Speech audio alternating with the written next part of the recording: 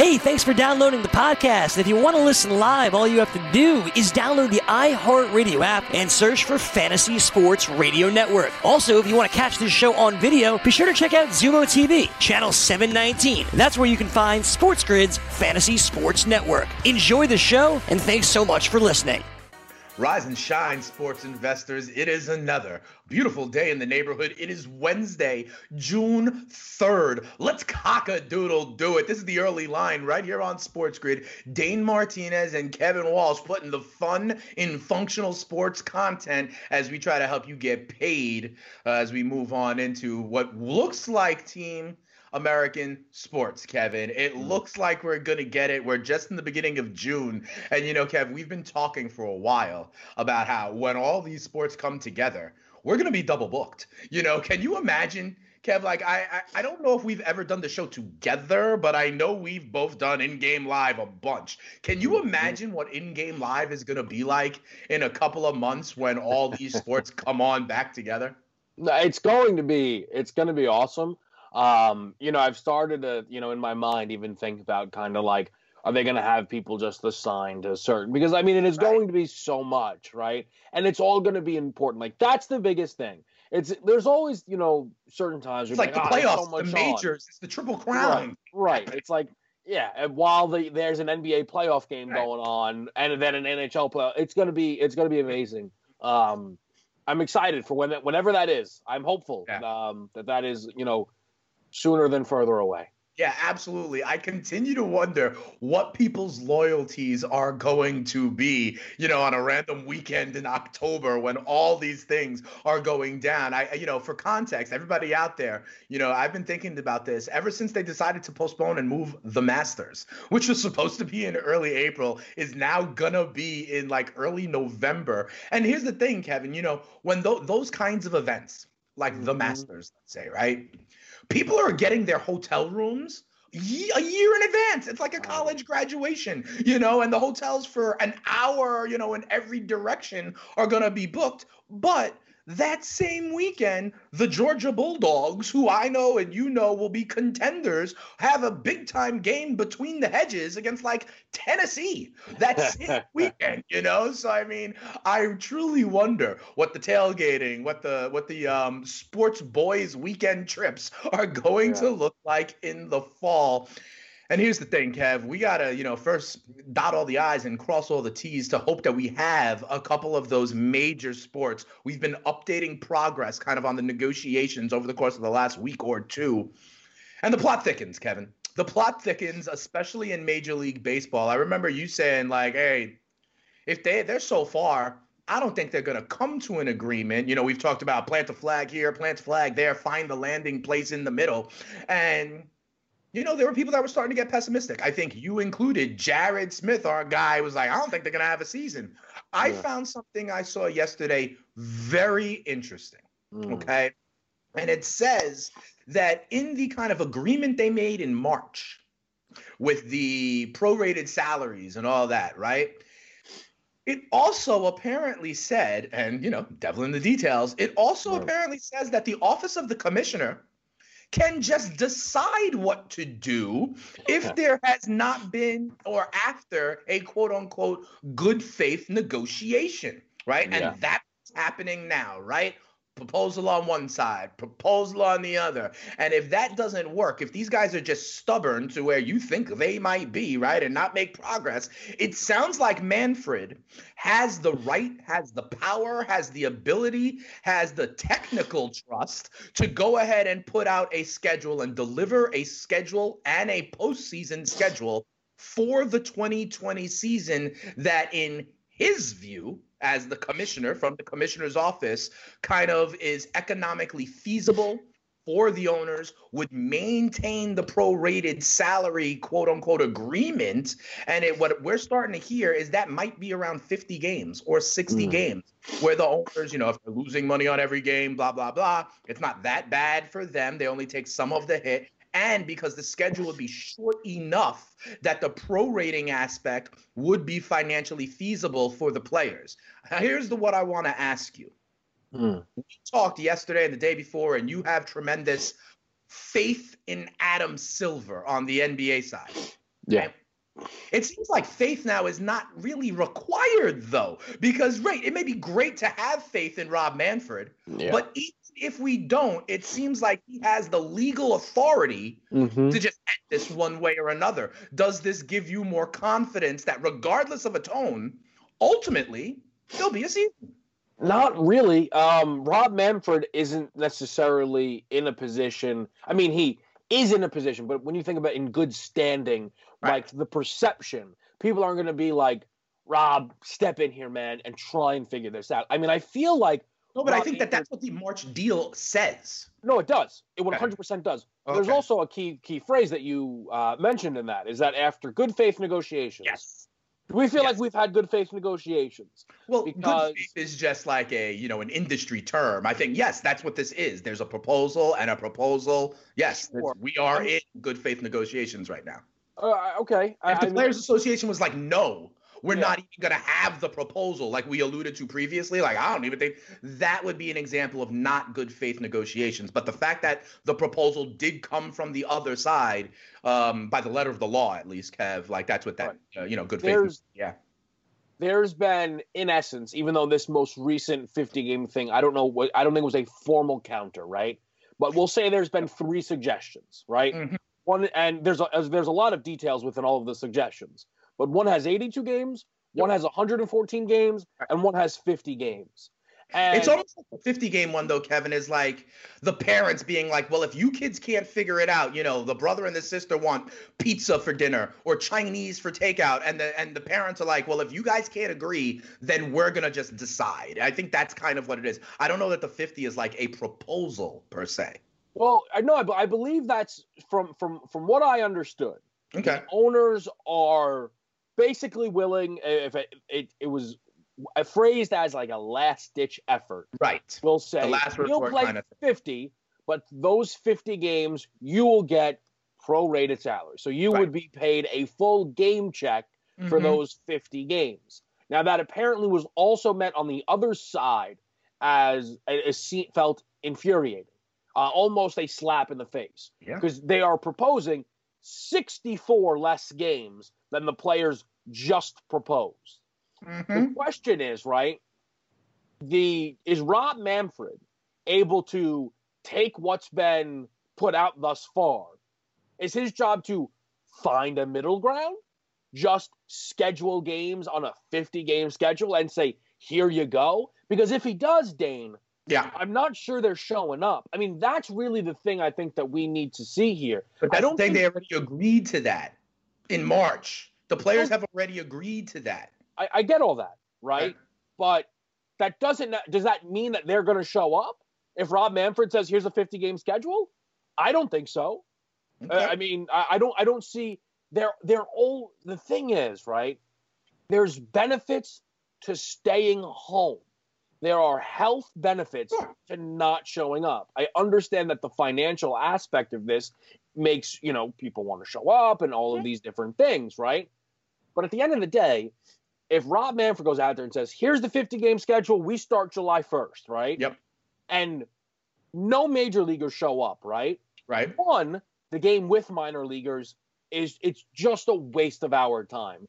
Secondly, there's also going to be a lot of minor leaguers not willing to come, I think, could be wrong on that, because right now the major leaguers are paying their salaries that the owners aren't.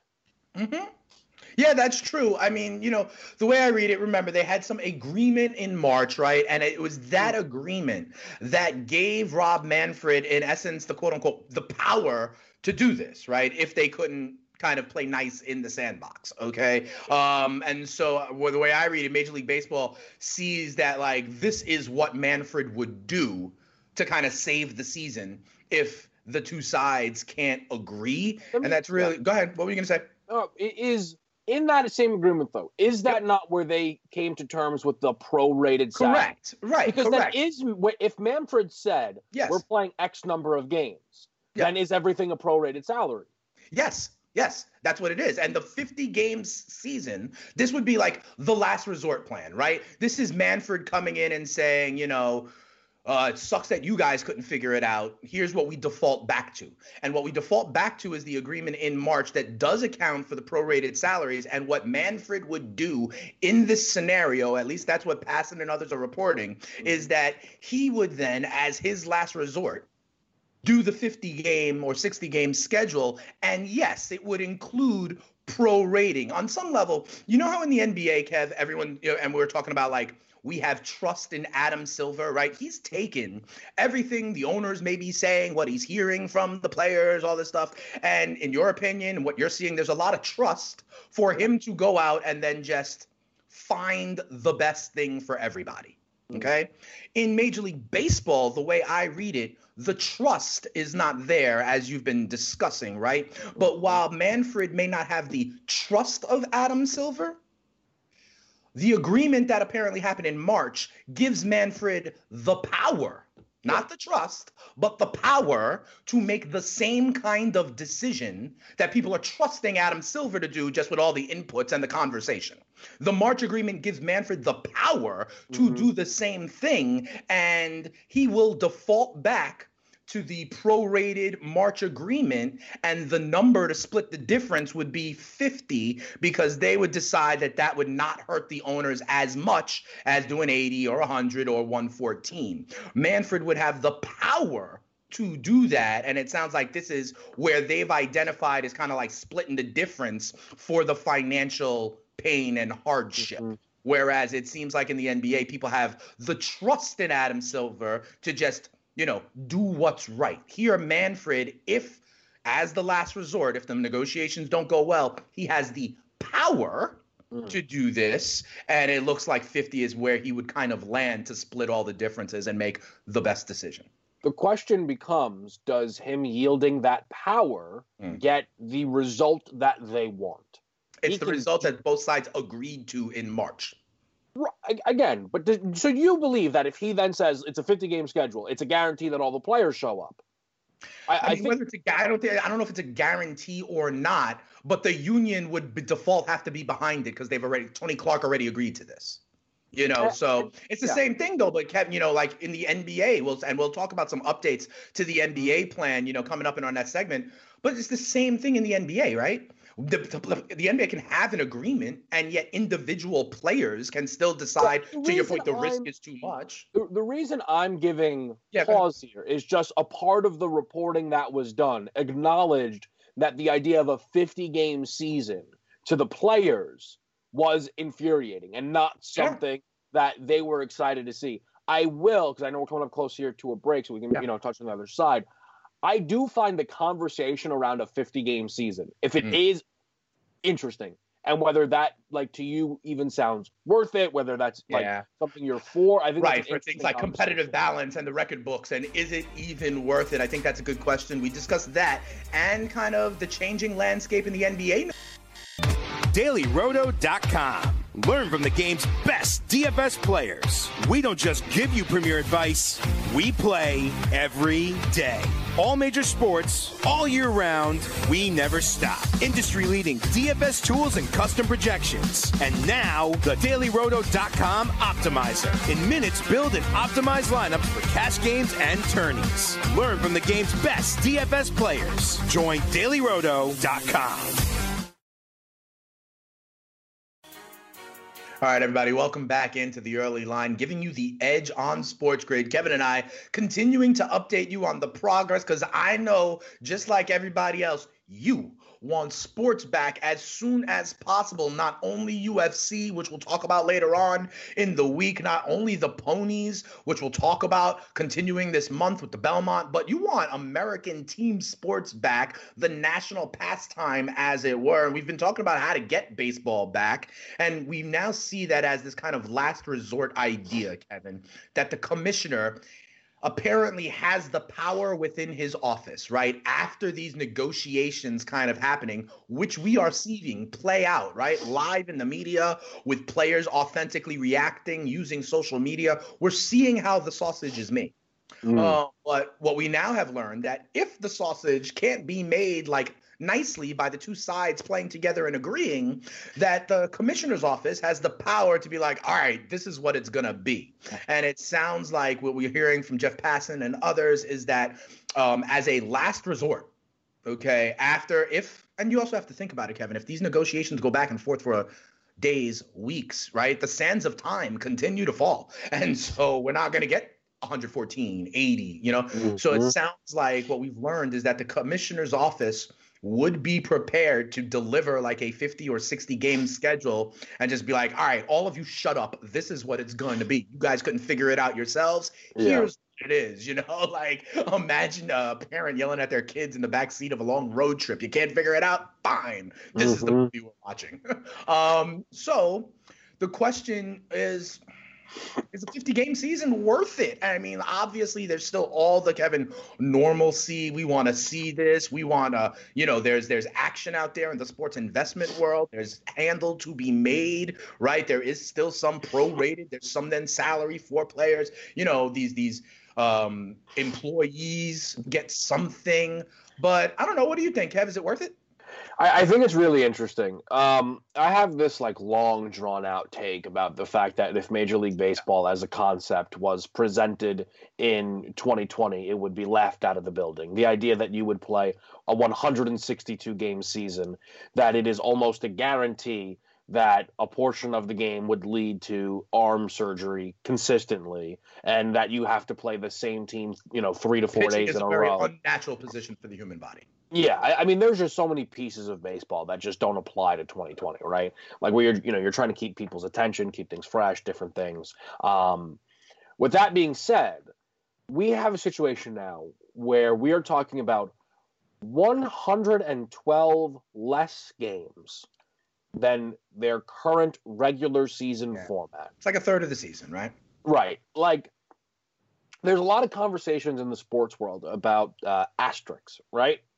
And to me, I think if everybody's going through the same thing, there's not really much of an asterisk. Now, if you start to change things wildly, then okay, maybe. And again, 50 games.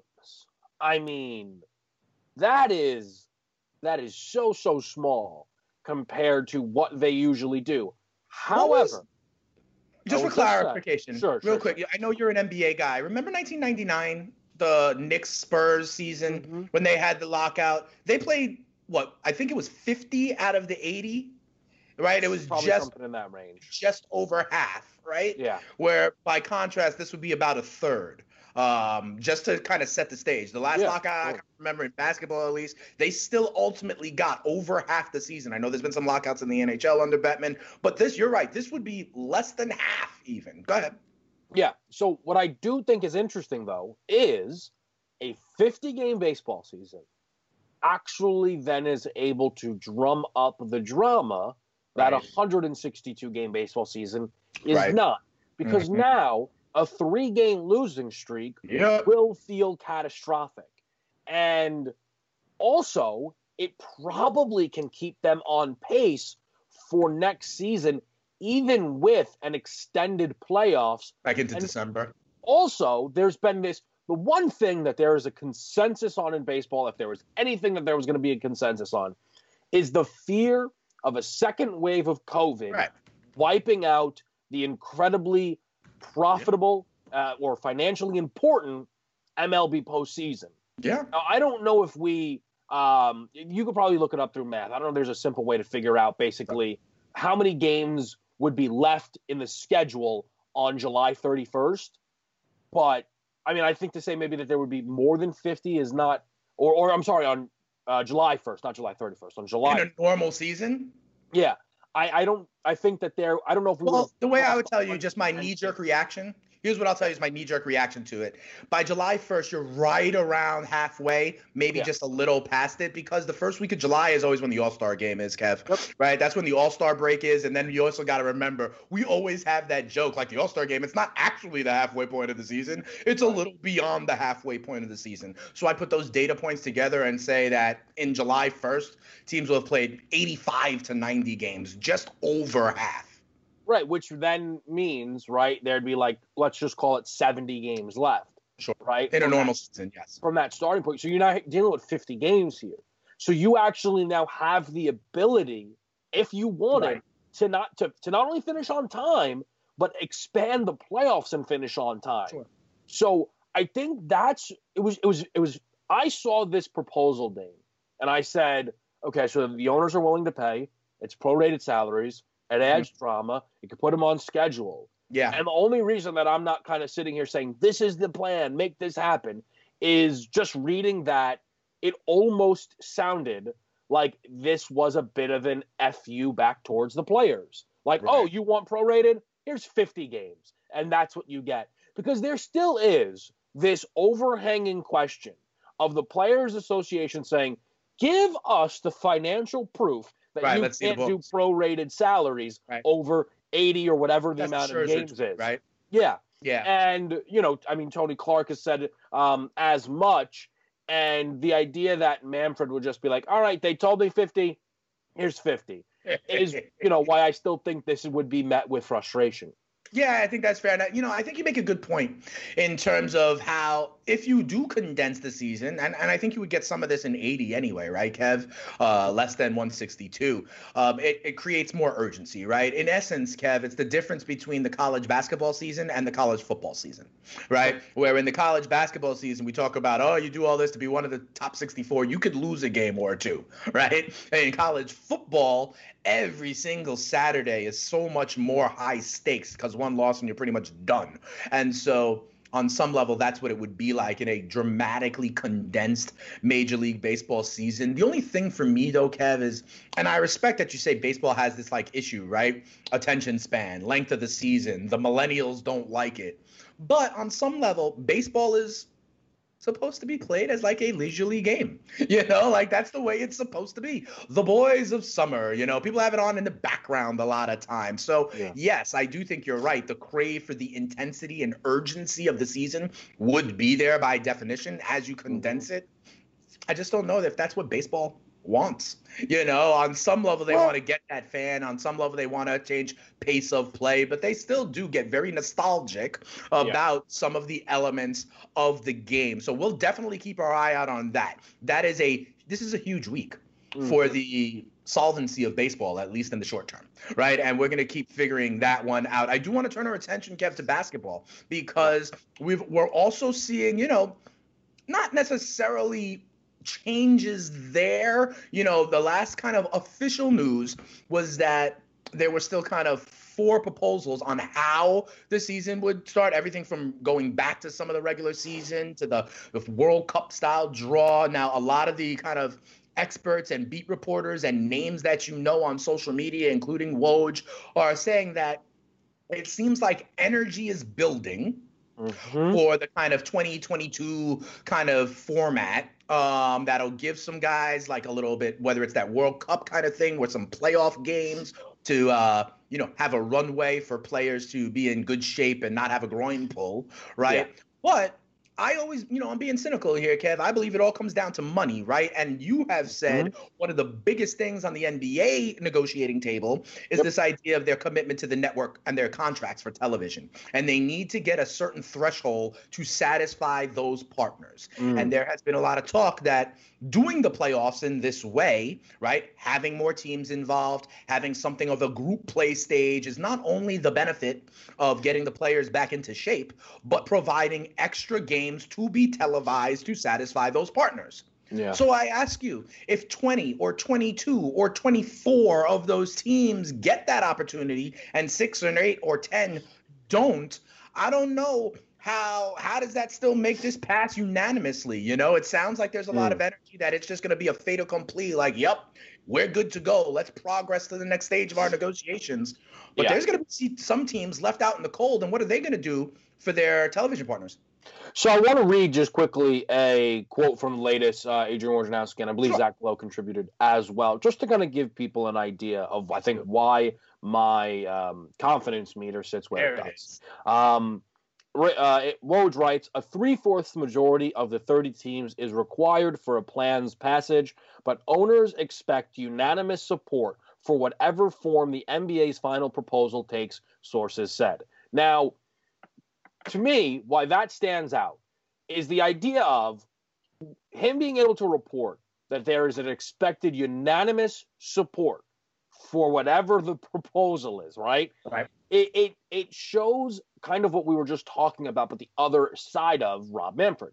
It's just this overwhelming trust in Adam Silver, right? And I've continued to read up that, how Adam Silver essentially has given Michelle Roberts and Chris Paul a seat at the table. And they've been part of these negotiations throughout. That they are not, everybody. right. Like, they're not left out in the cold, and it gives them this leg up. But one of the things that you just mentioned was discussed as well in this piece, and it has to do with the teams that are going to be missing out. And specifically, these teams that are missing out in these smaller markets. Right.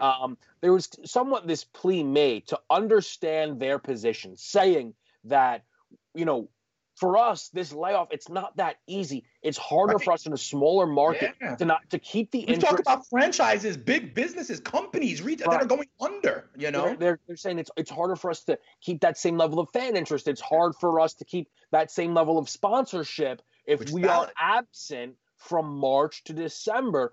And the reason why I remain confident is then within this piece, it not only says everybody's acknowledging it. This is support. These are ideas that are being pointed out by playoff teams in smaller markets. Everybody's kind of understanding why. And then they're bringing up ideas such as, preseason tournaments between these teams to help drum up excitement and create more revenue for them. So you're seeing issues being brought up, right? Because, of course, there's going to be issues. Yeah. But you're just continuing to, it is almost like when a bench mob, everybody has their arms locked in, and that's just what the NBA looks like.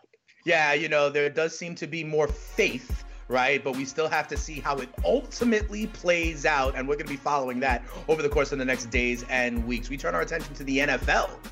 DailyRoto.com. Learn from the game's best DFS players. We don't just give you premier advice, we play every day. All major sports, all year round, we never stop. Industry-leading DFS tools and custom projections. And now, the DailyRoto.com Optimizer. In minutes, build and optimize lineups for cash games and tourneys. Learn from the game's best DFS players. Join DailyRoto.com. Welcome back into the early line here on Sports Grid. I'm Dane, he's Kevin, and we're trying to update you on if, when, and how we will see American team sports coming on back. I mean, Kev, we are technically in the month of June. Do you think in the month of June you will see an American team sport game get played on TV? Oh, wow. No. No. No. Oh. No, I can't. I think that would be silly. Game?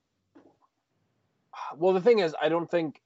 Do we think that the NBA or the NHL's preseason would take place in June? Maybe. I don't know. Yeah. Because I just feel like you're basically. It's basically. Anybody. Yes. I know.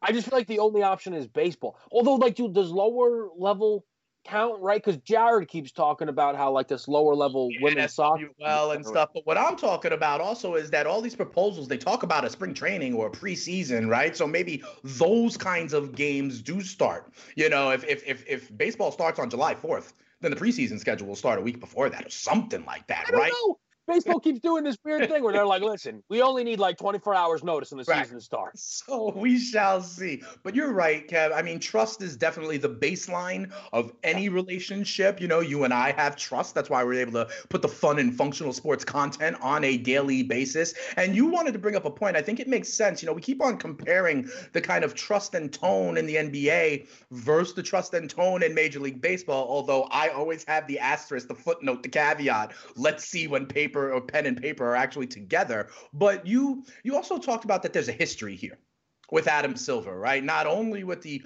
owners that he does represent, but with some of the players, specifically the head of the Players Union, Chris Paul. Yeah, and I think it's somewhat significant here. Again, this doesn't mean that, it's pen to paper, these things are all done. But these are actually guys that have been working together long before Chris Paul was president of the Players Union and long before Adam Silver was commissioner of the league. I think it was 2006. Chris Paul was just getting into the league. The NBA was introducing new basketballs, I think with the synthetic leather. And Chris Paul was like, these are terrible. And those two worked hand in hand to go back to the old basketballs, basically, or to fix kind of that process. For those, K-tape, right? I know is very, very popular these days. Kinesio tape, I think is how you say it, initially was banned in the NBA. It was Chris Paul and Adam Silver who worked side by side to make that a possibility. If you remember last year's All-Star game, right, the ending, which was crazy and ended up being about as dramatic as I can remember an NBA All-Star game, that was Chris Paul's idea that he gave to Adam Silver. And they worked together on like the 24 points extra for Kobe, thing? Yeah, and actually, and mentioning Kobe, I think this, maybe more than anything can kind of just show a relationship that goes beyond figuring things out, was when Kobe Bryant did pass. The piece noted, I believe it was Brian Windhorst who wrote the piece, that Adam Silver called Chris Paul to ask him about how they should go about whether they're playing games on that day or not. And I think that kind of relationship is substantial because we're talking about, two guys that are incredible, that are at the peak of kind of the levels that they need to be at to make these things happen. And you will notice throughout this process, and again, it is just us, kind of reading what's being put out there, right? But they keep talking about Adam Silver and the fact that he's continually reaching out to all parties involved and keeping everybody in the loop. And Chris Paul seemingly has a very similar style with what he's doing as the president of the Players Union, where he's, forming committees that involve Dwight Powell. Right. With all due respect to Dwight Powell, but that's not a name that jumps off the page. Of course he's in the committee, and just kind of getting everybody's feel for what is to come. And I think one of the things that is truer in the NBA than any sport here in America is that it is player-driven. And the players have more power probably in the NBA than any sport here in America. And the idea, right, and it's funny because you think that then maybe could lead to more division, right? Because the NBA players, more than anywhere else, know their worth and yield more power. And it actually has, again, we're not done yet, but it's seemingly made this process easier because of the acknowledgement of that and giving them a say in the room. And it's just that all to me is a part of the reason why the NBA process, in maybe not in true labor negotiations term, but in essence, is much further along. Yeah, the essence is definitely there, Kevin. In any relationship, right? When you have trials and tribulations or you do stuff together and collaborate, you build up the term, social capital, right? And it seems like for years, Adam Silver on both sides has been building up the social capital, right? And now he has it. Right. So he can draw off that, and it's going to be something that not everyone's going to like, but they're going to still trust and walk with Adam Silver because he has that social capital kind of built up already. Absolutely. I do want to turn our attention because, we can't bet on what day the players are going to come back. I'm surprised but nobody's giving an odds on. I know there should be an over-under on that one. But then, could Tony Clark just manipulate it, yeah. But in any event, but what we can place a bet on right now is, coming off what we've been talking about in the NFL, the wide receivers. We looked at kind of like the targets and the passing production that is up for grabs in yesterday's show. So it stands to reason that now that we thought about who might be primed to absorb some of that pizza pie, take advantage, right, have a higher level of production potentially than last year, we looked at, who's going to lead the league in receiving. We've done this already with rushing. Remember, I believe you were kind of on that Derrick Henry side. I was on the Nick Chubb side a little bit based on value. We talked about this with the passing props already with people like Dak Prescott and potentially value. Kevin thinks Tyrod Taylor could be a value for No? That's not on a season prop because he may not play all 16. I just think Tyrod Taylor is better than the 31st quarterback in fantasy. Fair. DFS value for a week one, right? But I think what we did yesterday as an intriguing data point to try to figure out the league leaders, Kevin, right? Because, I'll give you one case study. At the very top of that list yesterday were the Atlanta Falcons. And we figured out Devontae Freeman. We figured out Austin Hooper being gone. But one of the favorites this year and every year to lead the league in receiving is Julio Jones. Right. And when I know that Julio Jones is something like the third choice here to lead the NFL in receiving yards, I believe he's at plus 701 or that level. Right. Behind only Michael Thomas. And I think Tyreek Hill is in there as well. D-Hop. He's the one where there's more room in the tank, in my opinion, and that's a good example. I see Arizona high on this list as well as losing targets. DeAndre Hopkins is in position to potentially absorb some of these, right? So when you look at some of the odds in the context of what we talked yesterday, can you connect any dots and see a good play? Yeah, so it's actually it's incredible how this has worked out. So to me, when you're looking at these kind of bets, right, because you always want to find value, but everybody's plus money. Everybody's plus money. So you want to get the guy that you think is actually going to win, right? But you can get a couple of bets, right? Like that's where, when we talked with the rushing leaders, right? Derrick Henry's a favorite, but I think he's the best bet on the board. But we mentioned, maybe a guy like James Conner if you wanted to go way down the board. So as I initially scanned through this, it was before you had passed along the piece talking about targets vacated. And to me, Julio Jones was the guy who I wanted to bet on this board. Anyway, before that, every year since 2015, he's been top 2 in receiving yards. In 2014, he was 3rd. In that span, he's led the league twice. He does this. This is what he does. I mean, Julio Jones, year in and year out, is one of the 2 best receivers in football, right? And when you do the all-decade team, it was him and Antonio Brown. But the thing is, Julio's still here, and he's still doing it. So I like that bet, Dane. Then you pass along the idea that all of these targets have been vacated, and simply put, Hayden Hurst and Todd Gurley, they're not going to be able to chew up everything that's there. Now Julio Jones, to me, is a sneaky leader, or a sneaky guy for maybe a targets leader in the NFL. And if Julio leads the league in targets, he's leading the league in receiving. So that, to me, is the bet that I want to make the most because I think that's the bet that's going to win. All right, fair enough. And just for context, last year's receiving leaders, right? Michael Thomas had an amazing season, 149 catches or whatever it was, 1,725 yards receiving.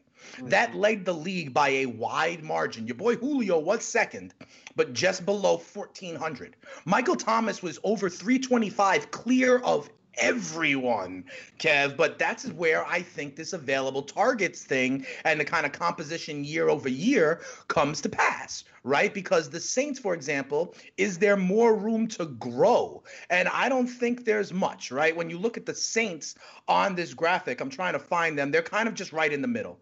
All right, they're right in the middle. They only lost like 13% of their targets. I don't really even know who that necessarily is. It wasn't anybody big if it comes to mind. But what did happen is Manny Sanders came on in, right? And I think that is a legitimate threat to the pie. Okay, so when I look at the top guys on this list, Michael Thomas, sure, but I think it's more likely for him to go down because of Manny Sanders and others. You make a good point. Julio could bump up. As I look at last year's receiving leaders, a lot of them, Chris Godwin was 3rd, 1,333 yards. But I think quarterback change. I think Gronk now coming into the mix, right? So I don't know if he's where I want to go. Do you know that Travis Kelce was 4th in the NFL in receiving yards last year? But that's a little fluky. That's a fantasy herd to me. Okay. The guy who's 5th is interesting to me. Devontae Parker was 5th in the league at 1,200 yards. Okay. And I could see there being reasons for you to think like maybe he gets even better. Maybe better or developing quarterback play could be there for him. What do you think about a guy like Devontae Parker? He's going at 30-1, Kevin. I think that's a great guy to bring up because you look at it, and I wouldn't say that the wide receiver core around him is necessarily improved to where he should be getting any less targets. And the thing for Devontae, coming back from injury, but not right. huge. With all due respect to Preston Williams, No, it's not like absolutely, we've seen him do, right. The interesting thing with Devontae Parker is it reminds me a bit of me liking Derrick Henry. Derrick Henry in those last 9 games with Tannehill, almost 125 yards a game rushing. Devontae Parker.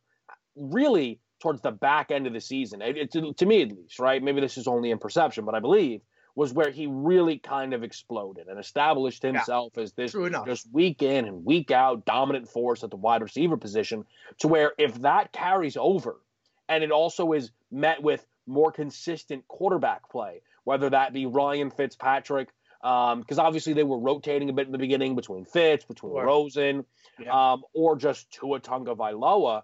I think there's something to be said certainly about Devontae Parker, who finished 5th, being a good value. Another guy I'll just quickly mention because you just mentioned Travis Kelce. Here's what I want you to do. Let's hold on for now because we're going to up against the break, but we're going to keep on looking at this. I've got a couple of off-the-board plays as well, one at 14-1, one at 30-1 that I legitimately like, and I want to get, some of your diamonds in there that could be value as well. We'll do that when we come back right here on the early line. We're trying to make you some futures money. I got a 30-1 shot that I truly believe can come in. You want to know who it is? Keep it locked here on the grid.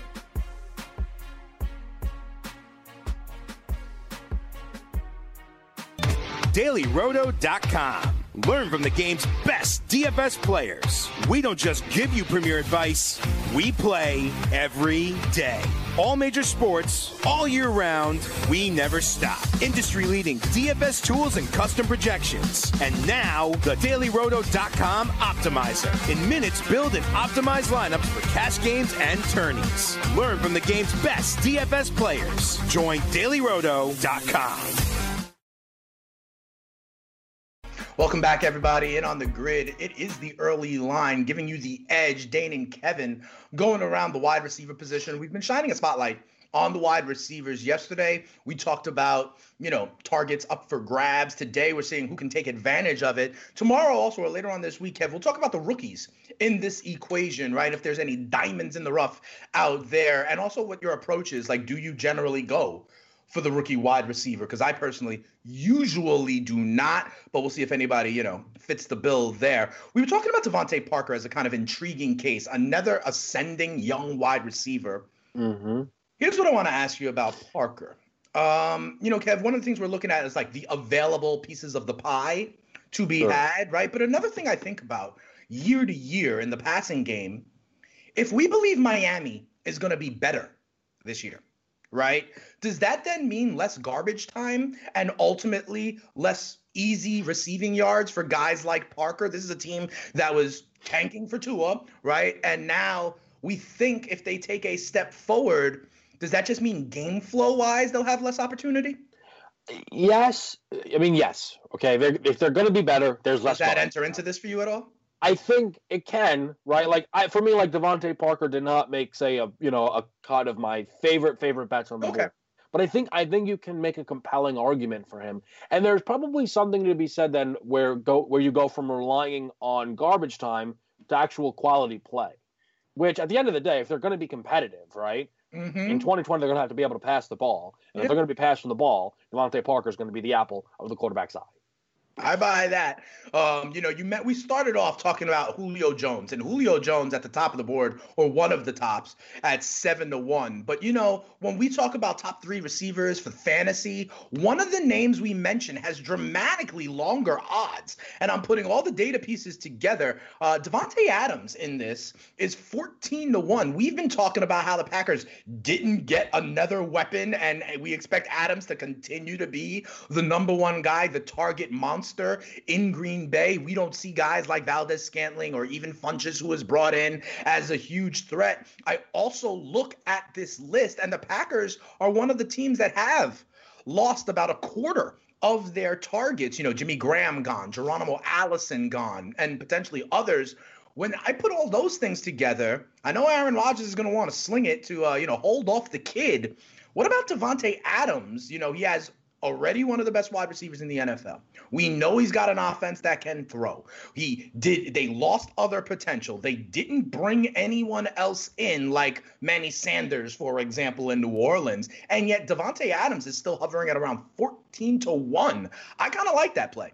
Yeah, I do too. Davante Adams was my second favorite bet available on the board. Again, to me, Michael Thomas, a plus 350, I just don't think the value is necessarily there because you've mentioned, one, there should just be some level of regression from a guy who he shattered records last year. Not from a receiving yards perspective, but with targets and everything. And he's not a depth of target guy, right?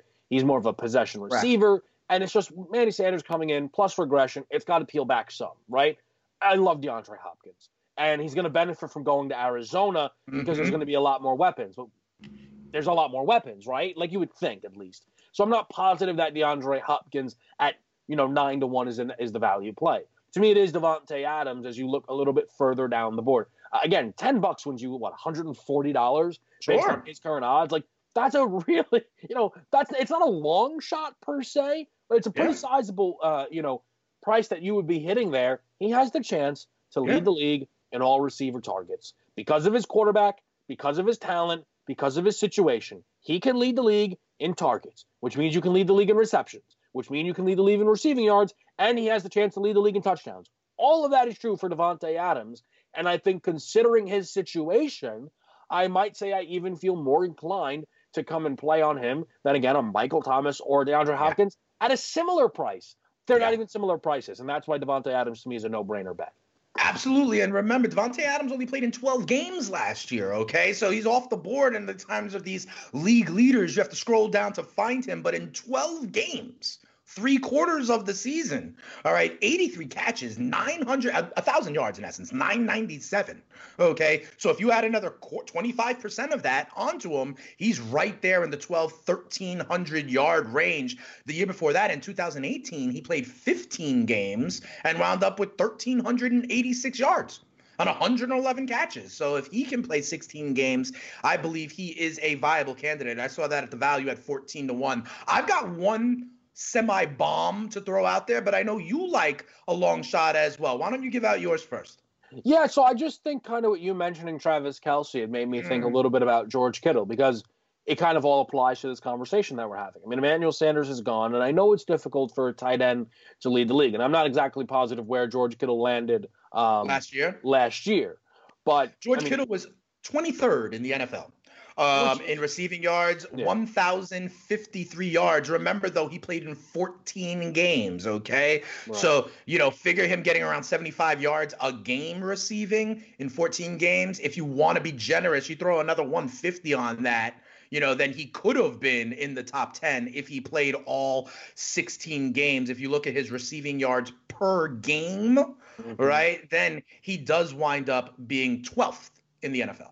Which is not, and that's nothing to sneeze at if they're if they're gonna be able to maybe welcome in some more 75.2. Devontae Parker was 75.1. Right. I mean, geez, wow, that is something, man. The thing is, I don't know if a receiver has ever, or a tight end rather, has ever led the league in receiving yards, to where that's kind of the push and pull with these type of bets, right, Dane? Is again, let's just say his current price puts him as like option 25, and I don't really know, but let's just say it's option 25, right? And he finishes 10th in receiving. There you go. I could say, value, you had it, but he just didn't get all the way there. You correct. Then you should have just bet the over/under, Kevin. Exactly. No, but and that's kind of one of the things, right? Yeah. It's like, oh, awesome. I knew he'd be better than 25. Right. I lost. So that's why I think one of the, as much as you want to try and find these dogs, but ask yourself, like, do you actually believe that person can win? I have less confidence in Kittle, I guess, but I think he's a value play, and maybe he does. And I think through these conversations, we learned a similar thing with Deshaun Watson. Maybe he's not going to lead the league in passing yards, but I got to like his over-under prop. Right. And, Kittle does have an over-under on receiving yards, as most of the mainstay big-time tight ends do. One other guy I do want to mention here, and I want to test the am I crazy theory with you. I'm trying to put it all together here, Kev. And let's see if you know who I'm talking about. This is a member of one of the teams on that list that had over 20% of their targets gone. Okay, so there is some to be had for this team in the passing attack. They lost one of their big wide receivers in the offseason. Okay, this is also a team that I believe is going to be worse than last year. Okay, so more passing kind of in the second half.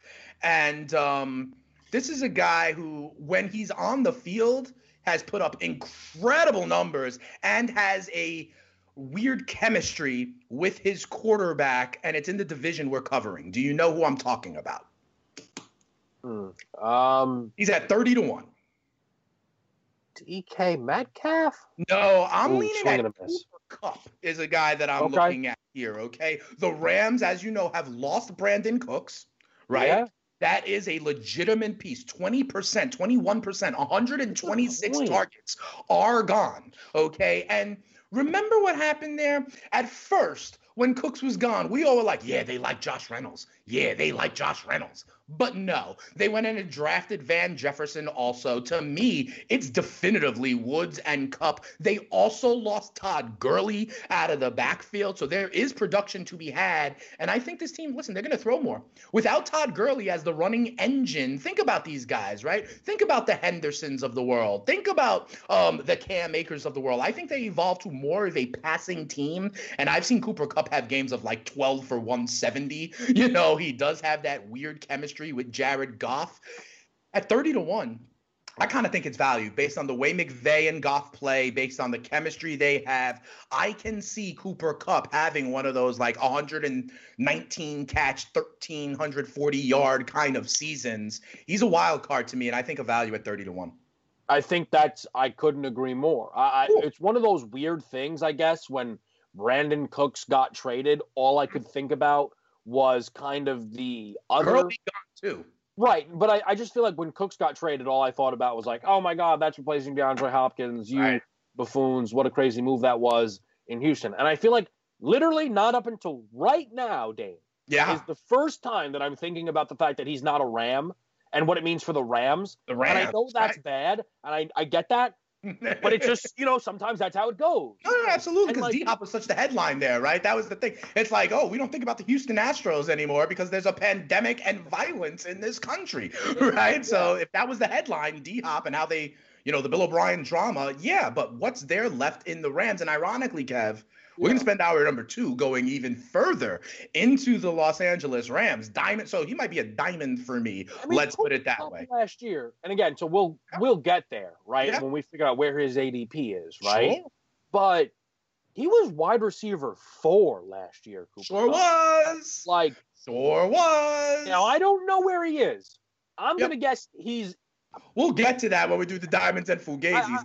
And I've always said this. Remember how I've also said about the Rams and when they were the fantasy herd? I found it ridiculous that Kupp was always going as the bottom of the 3. Yet Kupp is the one who has some kind of, telekinesing spirit with Jared Goff. It's very funny. But, when Cooper Kupp was entering into the league, I was, still, in college doing my little draft shows. Yeah. And I remember reading someone give a comp for Cooper Kupp of Jarvis Landry. And to me, whenever an analyst, I'm very seriously here, breaks the color barrier on a player comp, I think that I take significantly more serious, right? Okay. Like, to me, if you can do that, because basically... I didn't just throw out Jordy Nelson as the comp or for if you tell me he's Wes Welker or Julian Edelman, it's like, okay, right? Mm-hmm. So I was like, and then you saw that Cooper Kupp just constantly was shattering records in college. Right. And I'm like, this guy's really good. I'm like, this guy's really good. Yeah. So I've been on Cooper Kupp the whole time, basically. Yeah. I've always been in on Cooper Kupp. Now the idea that he can genuinely establish himself as a clear-cut number 1. That's right, Kevin. No, I strong agree. This is what I'm talking about, the difference, you're processing it right now. I'm seeing you. The gears turning in your head. Go ahead. Yeah, no, the George Kittle bet is great in essence, but I don't want to play it. The Cooper Kupp bet makes the list, I feel. 30-1, and the man last season in 16 games had 94 catches, 1,161 yards, and 10 touchdowns. And there's no more Todd Gurley, and there's no more Brandon Cooks. I think that's interesting. When we come back in hour number 2, what we're going to do is we are going to dig down deeper on the Los Angeles Rams. Is it more than just Cooper Kupp, or now is everybody going to want to draft him and he won't wind up on my teams? Let's figure it out. Hour 2 of the Early Line is coming up next.